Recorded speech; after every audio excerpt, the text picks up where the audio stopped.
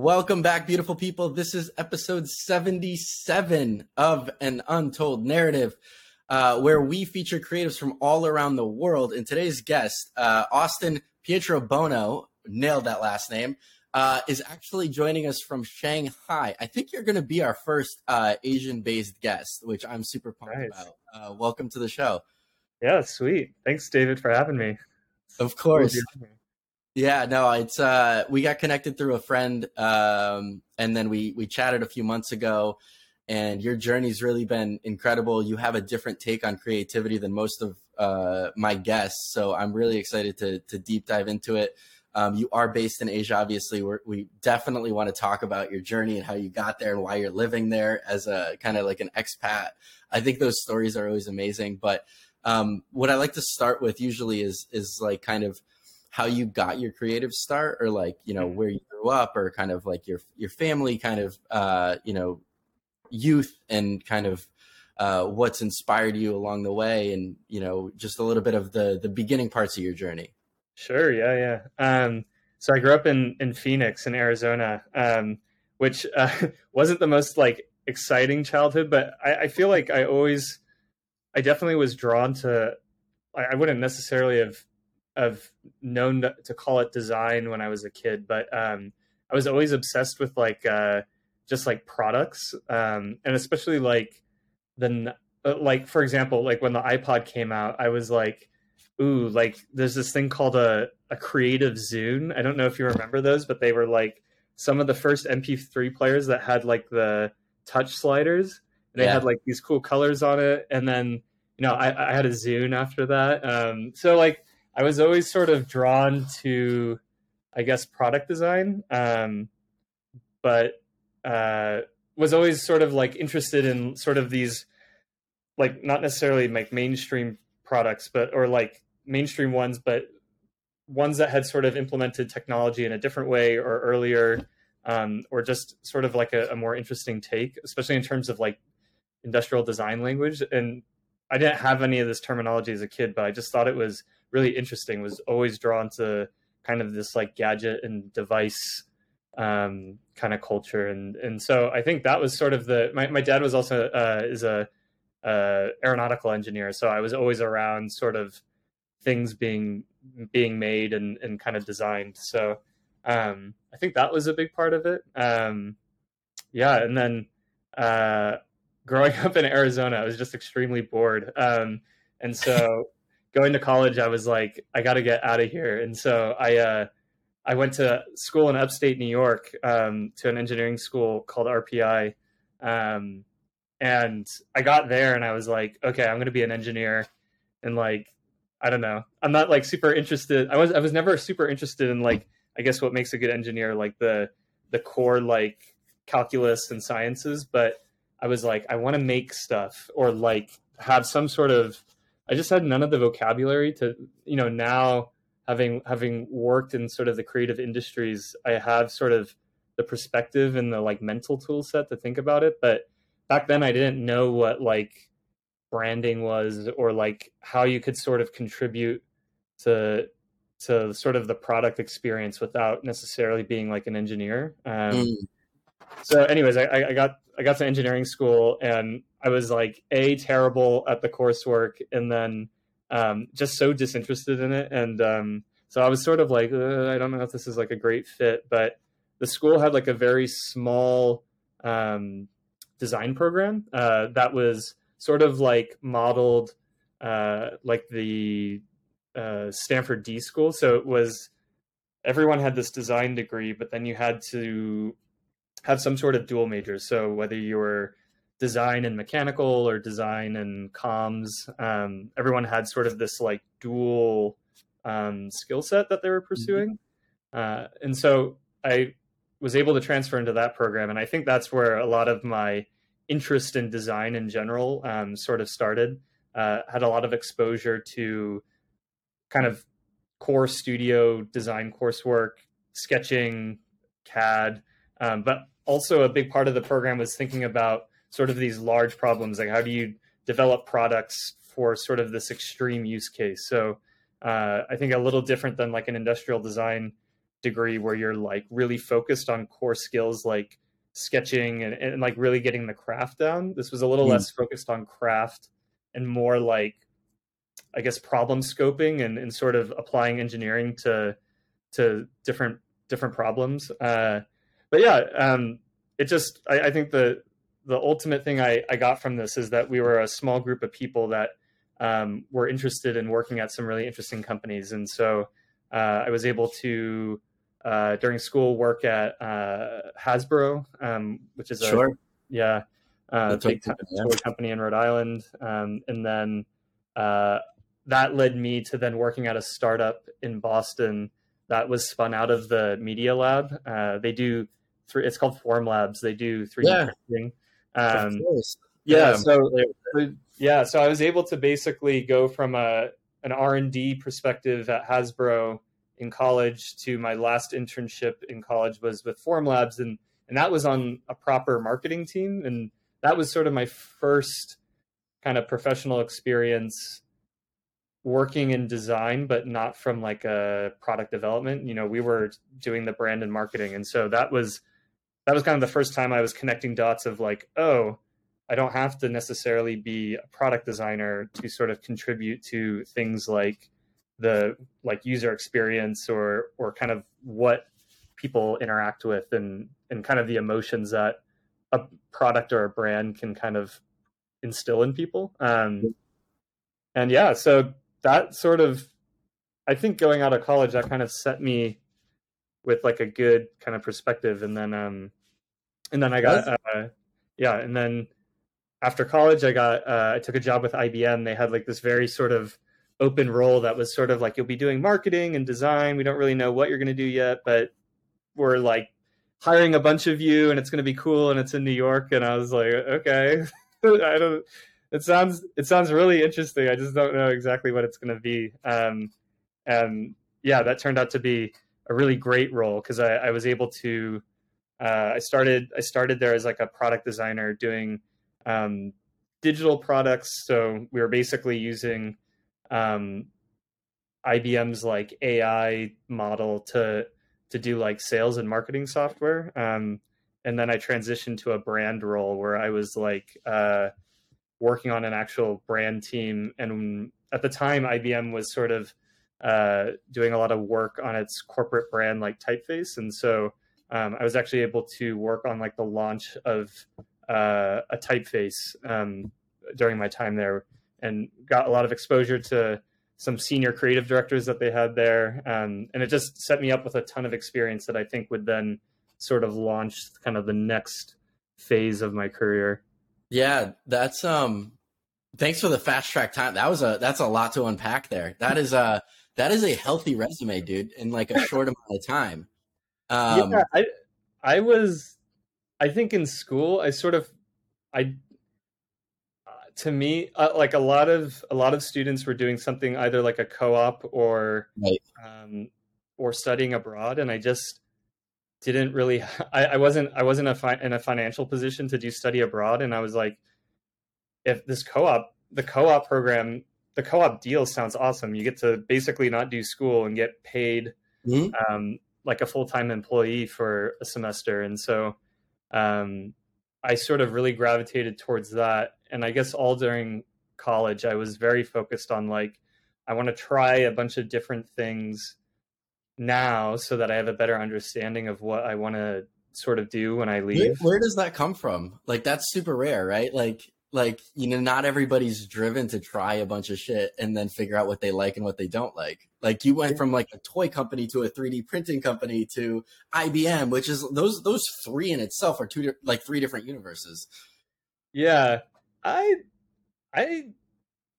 I'm not totally sure. I do know like the exposure we had within the program, I think, was really sort of addicting for me. Like RPI doesn't really sort of get looked at by a lot of companies like Apple and sort of these creative companies. But this program, like literally this, I think it was 100 of us across all 4 years. But it was like out of the small group, people were going to like Apple and Burton and Hasbro and starting their own companies.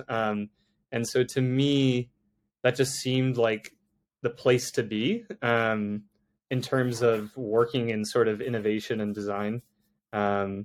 And yeah, once you're, I don't know, I felt like once I was in the program and I was able, after this sort of first experience at Hasbro, um, you sort of get noticed, and other people are willing to talk to you and kind of bring you on, especially for an internship. It's so low commitment. Right. And yeah, I was sort of hooked on it. So do you obviously start, it's so funny you said you started in like engineering, and I went to Wentworth Institute of Technology in Boston. Oh yeah. Which is, so they didn't accept me into architecture, which is what I wanted to do, but they accepted me into civil engineering, and I hated civil engineering. Like, it was not creative. It was very like straight up, like learn about bricks, like, very, Right. like, very like engineering focused. And then I switched over into design. So it's super funny that you say that.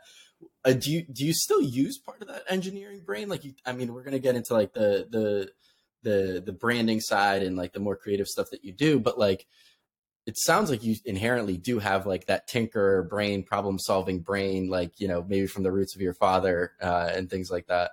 Yeah, I think I definitely use it. So much of my work now is sort of split between kind of traditional graphic design, so sort of visual compositions, and then the other part is motion design.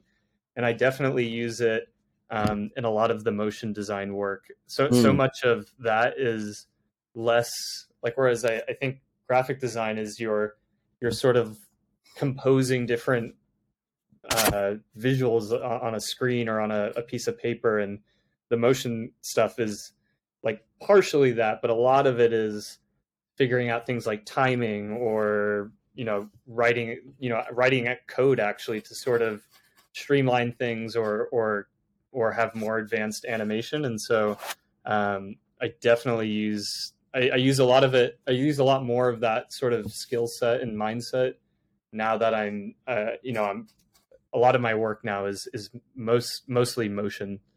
Yeah. Well, talk about the experience at IBM, because that's obviously a company that everybody should know. I mean, it's a large behemoth in the world of companies. What's the best part and the worst part from your experience from working there? So I think the best part, was just the exposure I was able to get to really talented designers at such a early part in my career. So this brand team I was on, the creative director that was, so basically IBM went through this whole phase of, they recognized the value of design, and so they spun up this whole sort of business unit, IBM Design, but they were still trying to, the brand from like especially a digital perspective still existed in all these sort of like compartments, across the internet. And so they were trying to pull a lot of that back kind of into a central place. And they were able to hire, a couple of creative directors that had come from, they had been at Wolf Allens and then MoMA. And so they basically hired them from MoMA to come to IBM with the sort of the charter of and the responsibility of bringing a lot of that very high level brand design, back to like a core central, visual system, and then kind of tying that system around a typeface. And so just like a monumental project, like any sort of company doing its own typeface, especially in-house, is especially for a company that has such a big footprint as IBM. So it was just a very like large and kind of like a global scale project. And I was contributing as a motion designer, but I really got to have a lot of, it was a great education in a very short amount of time on sort of that craft element, and how kind of high level professional graphic designers operate and run teams. A lot of stuff that, my college experience wasn't really focused on. So I think that part was really amazing. I think the worst part of IBM is it is huge and it's extremely slow. And so I think that's ultimately why I did end up leaving IBM, is I had this great exposure to these sort of late stage career designers. But I was so early in my career that I definitely was sort of looking to move at a faster pace or just like learn more. Yeah. Um, Yeah, yeah. that makes a lot of sense, and a lot of the creatives that I get the opportunity to talk to, and myself similarly, it's like the corporate structure is amazing for exactly what you said, the exposure to a vast variety of projects, or like the scale of the project. Mm. But at some point, it's like if you're a creative and a tinkerer, and you're always like trying to fast track things, like it's going to slow you down as that kind of person. So where'd you go from IBM? Like, I really want to get into like how the hell did you end up in China? Yeah. So yeah, I was at IBM sort of just like, I was in New York City and I was kind of like, I'm interested in going somewhere else, but also because of the work my dad had done. At one point, he worked for a Japanese semiconductor company, and so he was in Japan a lot, and he brought us on a couple business trips. So that was my only exposure to East Asia, but I had been there a few times, so I was, I really liked Japan. I liked sort of generally like East Asian culture, and so I was sort of like contemplating this move, and I was like, it would be really cool to live in Asia before like the end of my 20s. And so these were just sort of things I was thinking in my head. But one thing I sort of always do, and I still do, is I keep like a list of brands that I admire and like are Mm. interested in. And so and I sort of like edit it as I sort of go and kind of learn more about teams. And I don't know, it's like a very active list that I keep updated. But I was going through this list sort of while I was kind of looking casually at stuff in New York. And then one of the brands was this phone company called OnePlus. I had first heard of them when I was like working at Formlabs, the 3D printer company, I think. But they just seemed really cool. It was like they were sort of doing a lot of interesting things with marketing, but they had a lot of industrial design touches for their product that I hadn't really seen before. And so they seemed really interesting. And then, so I was like, I'll check them out. So I went to like the website, and then there was like a job opening for a graphic designer in Shenzhen. And I was like, oh, I don't know why they would hire like me, but I don't know. I just like look at the job posting. And then I remember from the job posting, you could like clearly see that it was written by someone in sort of like marketing and brand speak. It wasn't just like one of these LinkedIn postings that you just kind of do for SEO purposes. And so I was like, oh, they've got like a copywriter or something. And I was like, maybe, I don't know. I was like, whatever, I'm just going to send my resume and portfolio and see what happens. And then I got an email from their HR team, and they were like, oh yeah, like, we have tons of foreigners here. We have a team of probably 40 to 60 foreigners that are all in Shenzhen. And we kind of run the brand globally out of here. And so I was like, okay, wow. So then from that point, it was like, oh, game on. This is interesting. And yeah, and then I think probably like a month and a half later, it was a long interview process, but then they gave me an offer, and it was sort of like, do you want to come to China and like join us? Like, here's here's the offer. And I just remember the day I got the offer, I was like, if I say no to this, I will always think about like that opportunity I had to like move to a completely like foreign place that I had no experience with. And so I was like, yeah, sure, yeah, I'll do it.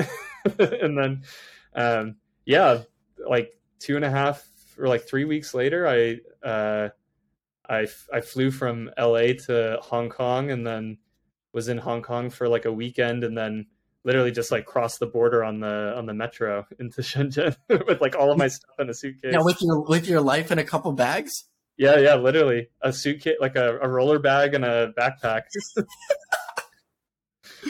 So the offer must have been like appealing, right? Like I want to, like, there's a ton of creatives that listen to this, right? And like the job and the career, when to take a risk and when not to take a risk is like always a topic of conversation. Like the offer must have been like semi decent to be able to be like, okay, I'm going to give up everything I have in New York to like move to a different planet? Or were you just like, no, it's the thrill of the experience that I'm seeking right now? Yeah, I think it was a bit of a mix of both. I mean, like the the offer wasn't the offer wasn't like crazy high, but when you, I mean, moving to a completely new place, especially like not not rural China, but not Shanghai or Beijing. Like Yeah. those two cities are very much like competitive with New York in terms of Mm. um, cost of living. But a place like Shenzhen is like once you do all the sort of math around how much you're sort of actually making there, the offer was pretty good, just like In comparatively terms of to like cost of living. yeah. So it sort of checked that box from like it's not that much of a risk. Like it's not the same pay, but it's also not, you know, your take home is still quite a lot. And then yeah, it was also just a little bit of like, I'm not going to let that sort of get in the way of seeing what this is about. What was the, like, you did obviously didn't know anybody in China. What No, was the biggest like fear from I, you? it's just so like it's so much. Um, I think the first 6 months of moving there is so much just mental work of figuring out how to sort of acclimate and survive. I think it's probably easier. You know, I have a lot of friends in Shanghai that moved to China after they had studied Chinese in college, so they actually had a quite a good base of the language. I knew nothing about. I knew I knew not one word of Chinese or anything really. I mean, generally things about the culture, but from a very American perspective. So I literally just kind of rocked up in Shenzhen and was like, okay, this is where I live now, I guess. And so, yeah, it's a lot of culture. It was a lot of like kind of dealing with culture shock while also trying to like start a new job. Um, but it was definitely it was definitely worth it, and it was um, especially like pre-COVID. Once you got sort of acclimated to kind of life um, in China, it was awesome. Especially like where Shenzhen is, it's you're close to Hong Kong, you're close to all of Southeast Asia. For me, it was like, and I think it's still a part of my experience here. Like travel is so connected to like why I live here, Mm. and it was just an awesome experience. Like being able to still work, kind of working towards a design career, but being in a place where I can sort of do that during the week, and then on weekends be in a place like Hanoi or different parts of Thailand or Indonesia. It was just amazing being able to sort of have that um, that balance. Mm. And then it feeds back into the work too, because so much of the work at OnePlus was around community, and especially in those kind of the like the 2017 to 2019 period. So much of it was about the camera. So like Mm. literally when I would travel, it was all shooting with our device. I would literally bring like a few devices, shoot different shots. So like for me, it felt kind of like just fun and travel, but I think it was also sort of building It was into the work fuel. as well. Yeah, it Yeah. was fuel to the creative fire. Yeah, that. I mean, that sounds like a beautiful like mixture of like your 20s, like you said, like that it was like on your quote unquote bucket list, and like, you know, you were able to tackle it. Yeah, and for those like that aren't aware, like when you're in like, let's call it mainland China, maybe not as like rural as what you're talking about, like Shenzhen's still a city, but like there's like very little English signs even. Like there's not like you know, for somebody who doesn't speak the language or know anything about it, like that I don't know if I could do that. Like that is a like hats off to you. Like that takes a lot of gusto. Yeah. Well, I was I was really lucky because, you know, the team at OnePlus, you know, you have a group of foreigners around you that are, Mm.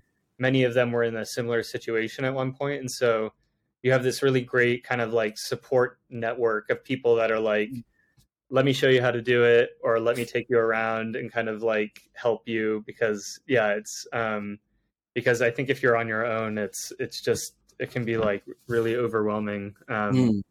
And yeah, so I guess what I meant to with like the um Shenzhen is, I think Shenzhen, from like a sort of Western perspective, is a lot of times equated with Beijing and Shanghai in terms of sort of like economic and sort of China has like a tier system for their cities, so it's sort of even with them on kind of on those things. And I think its perception is as a very outward facing city, but internally in mainland China, Shanghai and Beijing are where a lot of foreigners are. So English is much more widely spoken, and it's a place where you just run into foreigners like on the street. Whereas like Shenzhen is very much, it's like it's the home of China's tech companies, and so they're Chinese tech companies building products for a Chinese market, and so it's actually where most people that you meet in Shenzhen are actually not from Shenzhen; they're from other parts of China. So you meet lots of people from like Hunan or like Wuhan or Jiangsu, like these different provinces that are sort of nearby, but not directly from Shenzhen. So it's much more inward facing. So today you talked about the 2017 to 19 period. Today you live in Shanghai, and so talk about like I'm curious as to like, okay, you got this amazing experience. You worked for this phone company, OnePlus, which I personally I've never heard of. I'm sure it's amazing. What drove you to stay? Right? Like, is it like a culture thing for expats? Like once you're hooked, and like you just like love living there? Or like what I guess what fueled like the next phase of your career and your life? Yeah. So I had been there at OnePlus for about 3 years, and I was sort of getting to the same place where I was at IBM. Also, we had a lot of different changes within the team. People were like, we were expanding to different geographies, so people were leaving China to spin out like a London office or move elsewhere, and so it was definitely like a period of transition for the company. I'd been able to do some like really awesome projects, like we spun out like a brand magazine at OnePlus, and was able to like actually got to shoot photos for the McLaren team because we had this partnership with McLaren at the British Grand Prix. So I was like in the pit with their crew, shooting photos for this magazine that we just decided to like do. So had done a couple things like that in the past year that were really awesome, and I think for me felt like a sort of capstone on the experience. And so I was sort of looking. I was, at this point, I had enough sort of high profile work where I was talking to some agencies back in New York or other places in Asia, just like trying to see what my options were and thinking about, I definitely didn't want to. I was interested in still being an expat, but I was also like the work comes first, and so just trying to evaluate what was possible. And I remember when I went up to Shanghai for a couple weekends, and I was like, man, this place is great. Like it's still in China, but it has a lot of the things that I loved about Hong Kong. Like living in Shenzhen, you go over to Hong Kong a lot, and so it feels a lot. It has the same sort of vibe and attitude that Hong Kong felt like it had. And so I was like, oh, that could be cool. And there were tons of agencies in Shanghai, like just like big agencies, small agencies, lots of different startups. So there's just a lot going on creatively. And so I think at one point I was just like, maybe I'm going to try to see if I'm going to live longer in China.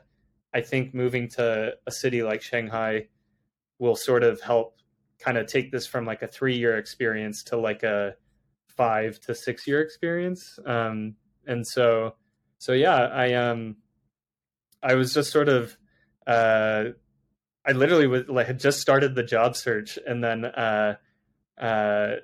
ended up the team at because I was like, I sort of had just gotten my portfolio up and stuff, and then the team at Binance actually contacted me about a brand designer role there, and I was like, oh, I don't know, like this sounds cool too. It was sort of the same thing with OnePlus.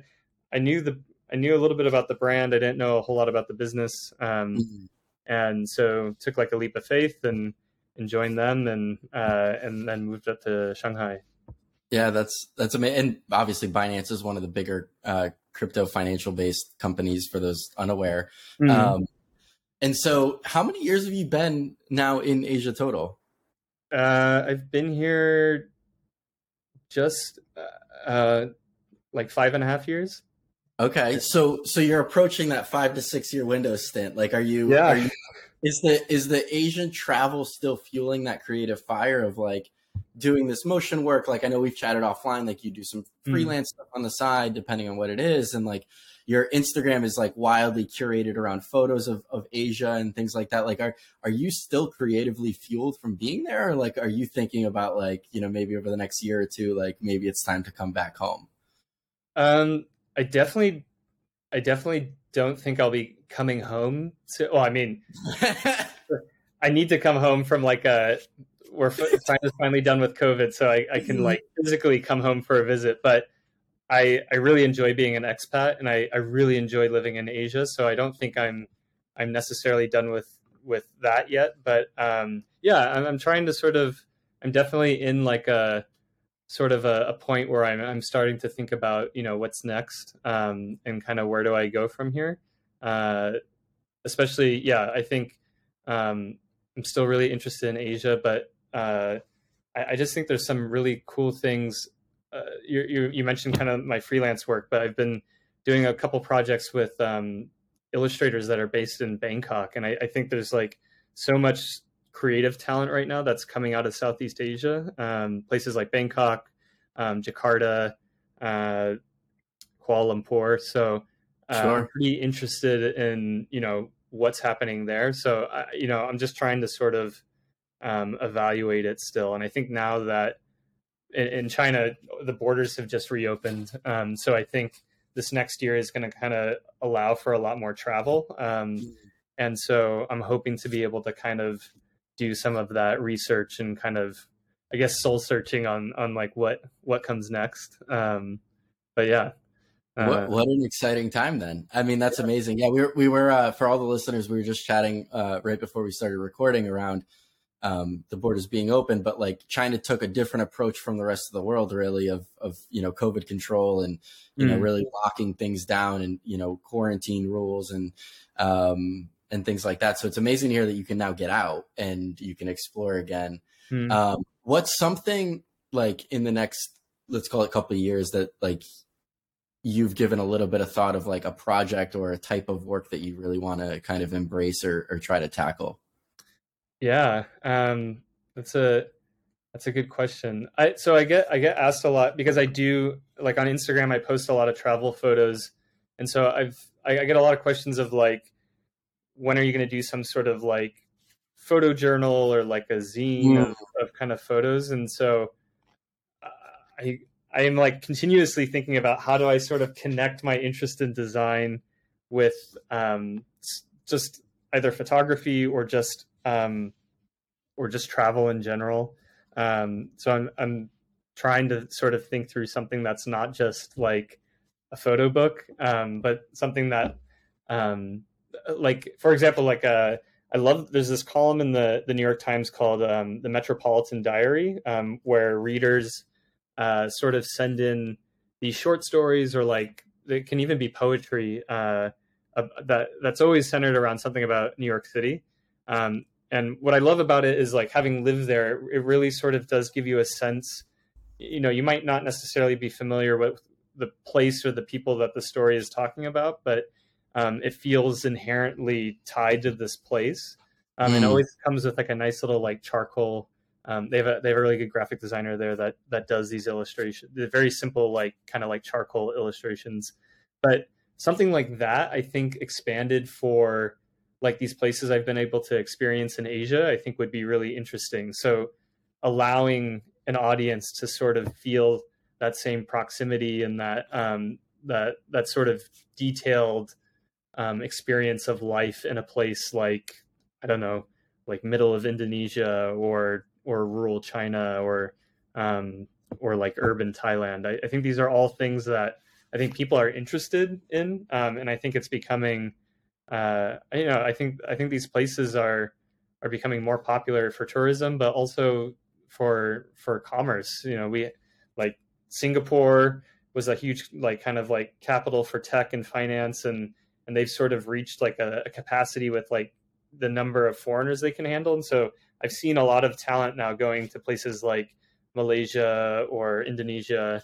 And so I think these are places that are going to be much more sort of as the economy shifts and you have, especially post COVID, you have like distributed teams and remote work is much more kind of mainstream. And I think you're going to see a lot of interesting things and growth come out of this area. And so I'm definitely really interested in any sort of storytelling around these places, because just in my travel, there's just some really amazing places in Asia that I think often get overlooked on like the usual tourist route.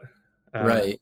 No, that sounds like an awesome project. And like, I love the storytelling or the ties even to like, you know, what's another creative has done with like the New York Times. I think that's such a cool, I didn't know about that segment. I've never lived in New York, but I think that's, I got to look it up. That's fascinating.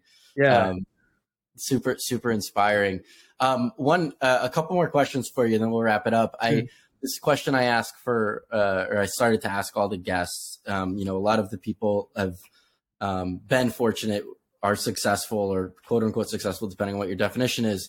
What is, or who is somebody you would give like flowers to, who's helped you along your journey or your way, or who's inspired you, or, you know, really helped you? I guess it could be, you know, Asia based, it could be homeland based, it could be, you know, work based, so like a coworker or anybody like who's really like helped you out like along your journey.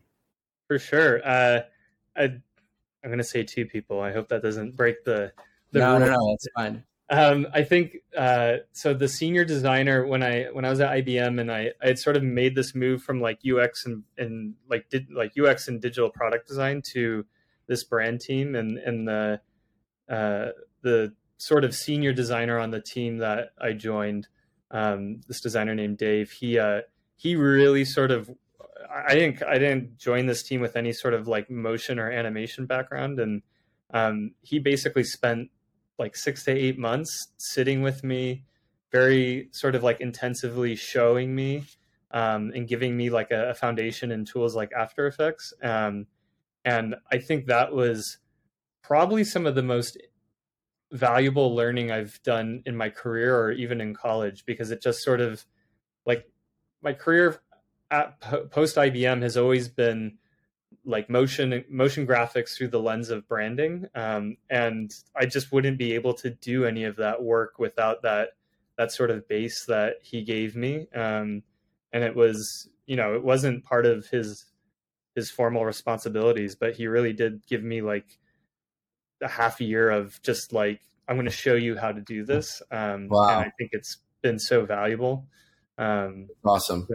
So yeah, definitely he's been a very big, important influence in my career. And then my last manager at OnePlus is this guy named Diego. And I just think he's a very strong brand and marketing thinker. And so we're just, even now, like 2 jobs post OnePlus, it's like we're constantly sort of like sending ideas to each other, or like chatting and like seeing what we think about both things that we're working on, but also things that we sort of see being done elsewhere, and just trying to sort of think through, you know, how we think, you know, what we agree on, and kind of, you know, where we can kind of push each other on ideation.